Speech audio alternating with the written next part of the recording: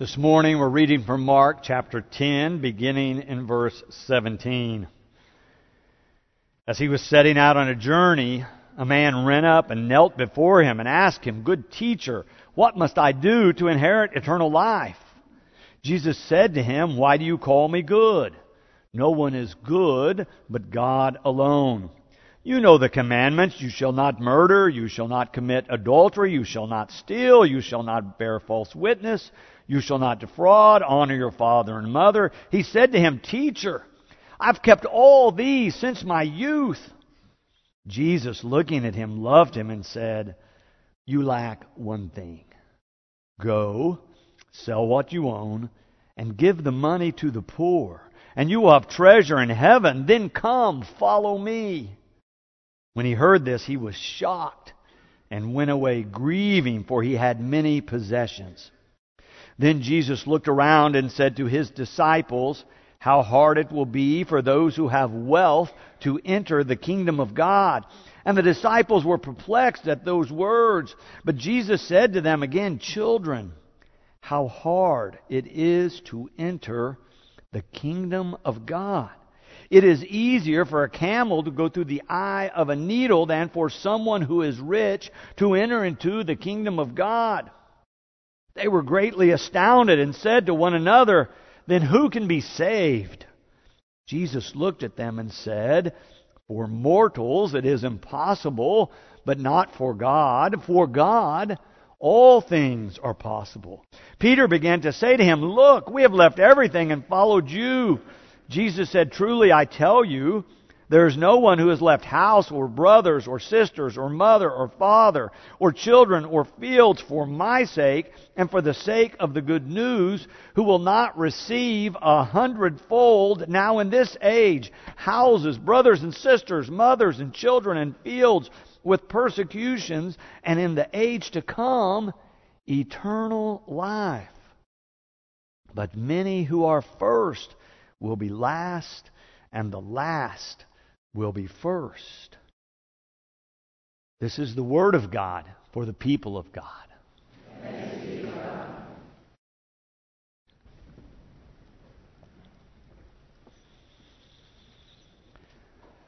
So Mark begins this section of the story telling us that Jesus is about to go on a journey, but just as he gets started, a man ran up and knelt before him and asked him, "Good teacher, what must I do to inherit eternal life?" The man is interested in his ultimate eternal welfare. What's going to happen to me?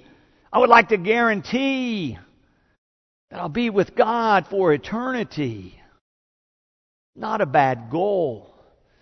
But it seems from the very beginning that Jesus senses that this man is not only calling him good, but that this man thinks that he is good. And good in a way that suggests that maybe he and Jesus are just a little bit better than everyone else around. This fellow seems to have a sense of pride and arrogance about him as he runs up and stops everything that's happening to ask his question, to have everybody listen to him. And he seems to have the idea, when he says, "What must I do?" that he controls eternity rather than God.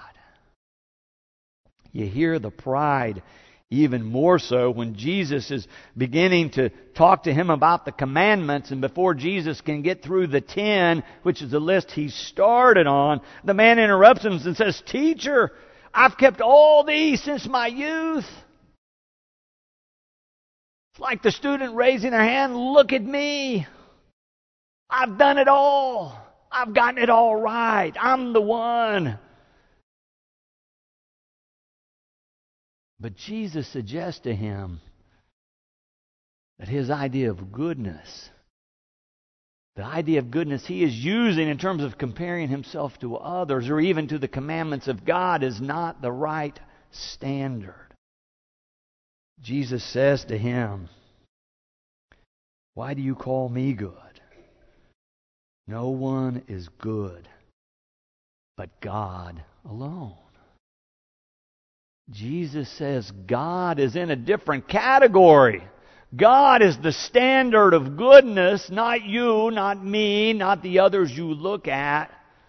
But if you want to think about goodness, think about God. Because God alone is good.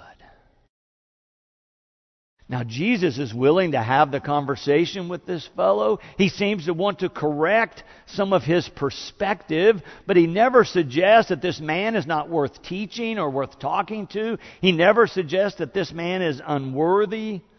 In fact, Mark makes it clear in the story when he says Jesus looked at him and loved him. And loved him, Mark tells us. Even though he seems to have the wrong perspective and attitude, Jesus still loves him.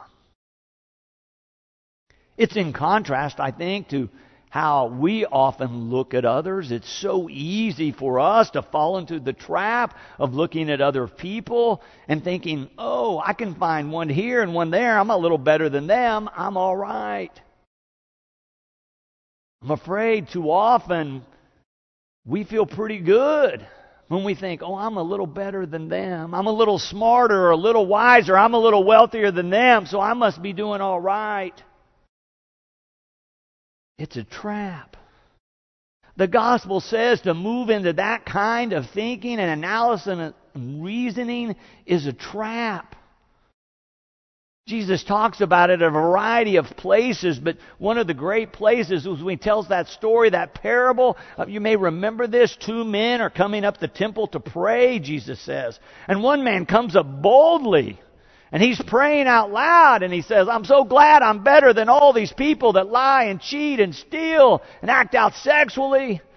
And he sees the other man coming, and he goes on to God and says, and in fact, oh Lord, thank you that I'm not like this guy.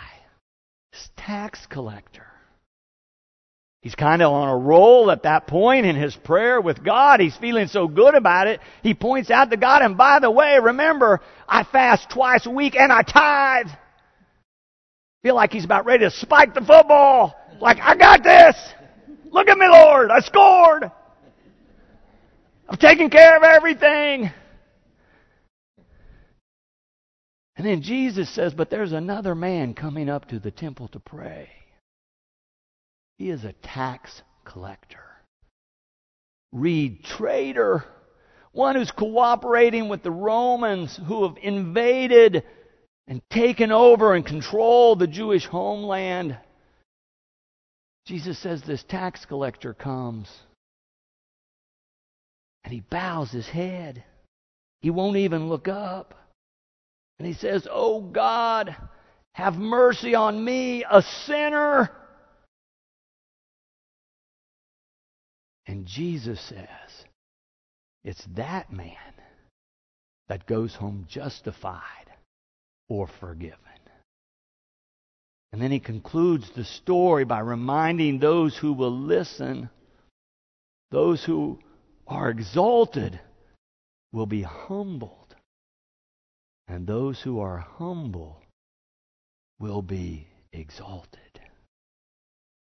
It sounds a lot like the very last verse we read this morning, where Jesus says the last will be first. It is a trap to begin to compare ourselves to others who we believe are less worthy than we are. We identify their sin, and then we conclude or decide we are good and they are not. Then in our zeal to be good, we often become proud. And in our pride, we become judgmental. And in our judgmentalness, we exclude those whom God includes. And at that point, we have fallen into the trap. And the gospel tries to point it out to us as a road not to follow. Jesus puts all of us in the same category, saying, "None is good but God alone." And all of us are in a different boat. We are sinners. We make mistakes. We fall short. And yet the gospel goes on to say, and Jesus loves us all the same. None good but God, and Jesus loves us all, not because we are good, but because we are children of God. We're part of God's creation. We're part of God's family, and we are therefore loved. William Willimon was our Barton Clinton lecturer here back in 1992. If you were here then, you might remember him. He was the chaplain at Duke University. Since then, he'd been elected bishop and served years as a bishop and is now retired. He continues to teach and write some. But while he was here, he told a story on himself. He said it was a Saturday morning. He was up early. He was walking across the Duke campus. He said it was a beautiful campus, and yet there'd been some festivities the night before. The students had been out, and they had left litter all over the campus, including apparently a number of beer cans. And he said he was just disgusted with them, and he was so angry at them. And in his mind, he was ready to write them off and maybe even kick them out of school. And then he said, in the middle of my disgust, I thought, oh my, that's the difference in the place where I am on my spiritual journey and where Jesus is. Because the Gospels tell us Jesus had compassion on them. Mark simply says in our story today, and Jesus looked at the man and loved him. Jesus loved him. Verse 21, right after all the prideful things the man has said, Mark writes, Jesus, looking at him, loved him, and then said this, you lack one thing. Go, sell what you own, and give the money to the poor, and you will have treasure in heaven. Then come and follow me. Now here comes an interesting turn in the story. As soon as Jesus answers the question that the man had been so eager to ask earlier, Mark tells us when the man heard this, verse 22, he was shocked and went away grieving, for he had many possessions. Early in the story, the man is so eager, he runs up and kneels before Jesus to ask his question. And now that Jesus answers it, Mark says he's shocked and leaves grieving because Jesus has raised a question beyond what the man had thought of. He came thinking, I've got this. I'm good with God. This teacher will affirm me for it. Rather than that, Jesus asking the question, what do you trust most? Is it your trust in God or your trust in your many possessions? I think it's still a relevant question today. Now, I don't take this teaching of Jesus as a universal principle saying that everyone who wants to be a follower of Christ must sell everything they have and give all the money to the poor. I think Jesus sees in this man a specific situation and gives him a specific remedy to deal with his pride and arrogance and the place where he has opportunity to grow in terms of his spiritual maturity and his intimacy with God. But I do think it raises for us the question of the proper place of wealth and possessions in our lives. It raises the question of whether or not you own your possessions or do your possessions own you. You can tell the difference because if you own your possessions and you're in charge, then you can freely give them away. But if you begin to think about giving something away, even to God, and you begin to experience a good deal of anxiety and insecurity and fear, it might be a sign of who owns whom. The Bible gives us some wisdom about how to live freely in Christ. And one of the things it says in terms of how to deal with possessions is live on 90%. It says the best way to live is to live on 90% and give 10% back to God for God's work in the world. Can you do that? Are you free to do that? Could you do that? Would you do that? The Bible says the best way to live is to give first to God and to give by percentages. And it sets a standard, not a ceiling, but a standard, a starting place as 10%. It says it will help you grow spiritually. It will help you see if you're free, if you're trusting in God, even with your possessions.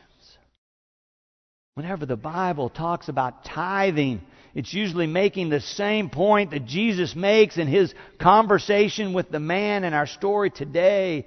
Trust God first, even with your possessions.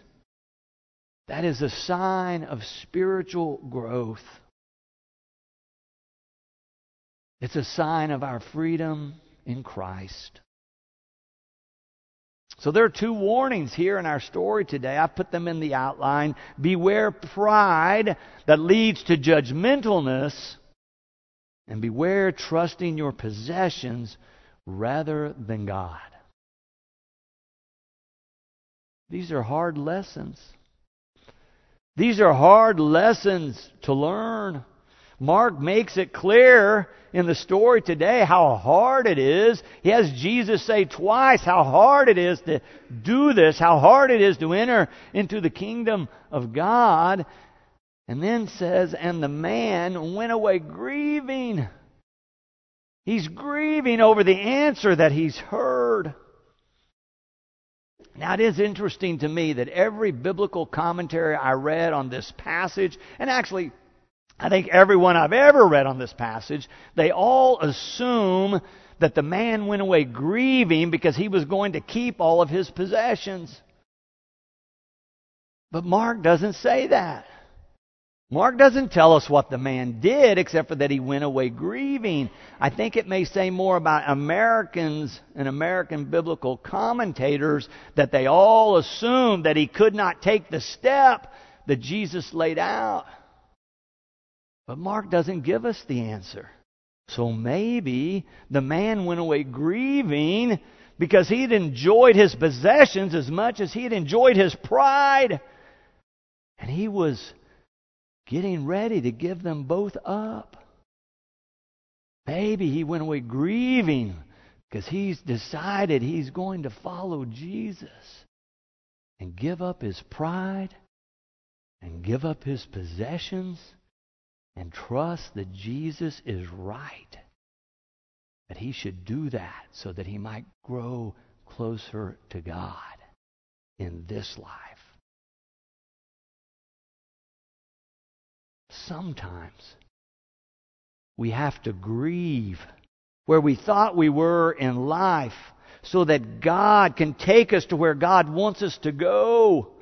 Sometimes it's painful to grow as a disciple of Christ. Sometimes we have to give some things up, and we grieve those things. Jesus never says, oh, this is the easiest path you can take. It can be hard. It can be difficult to trust God in all things.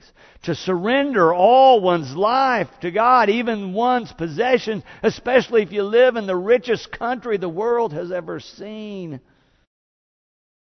But there's this last part here. As Mark continues to tell us about the disciples struggling with How can this be? And what's going to happen? In verse 26, Mark tells us these disciples were greatly astounded and said to one another, then who can be saved? If it's so hard and this man with many possessions hasn't gotten there yet, then who can be saved? And of course, their assumption is very similar to what we often see in our culture, where we assume that the financially affluent are the ones who are blessed and maybe even the ones favored by God. But Jesus says just the opposite of that. He talks about the danger of wealth and possessions and reminds the disciples repeatedly it's a trap to trust your possessions rather than trusting God. It's a dangerous place to be as a person of faith, to have many possessions. Not because wealth is bad or wealthy people are bad, but simply because we are finite creatures. And it's so much easier to trust in our things that we control than to trust in God and to believe surely God will provide and God will lead. Jesus says, oh, for those with many possessions, the path of discipleship, of trusting God, is a difficult matter. And they think, then, who can be saved? And Jesus tells them, it's the best part of the whole story. It's the good news. It's right at the heart of the gospel. It's in verse 27 when Jesus says to them, for mortals it is impossible, but not for God. For God, all things are possible. Do you hear the good news? For God, all things are possible.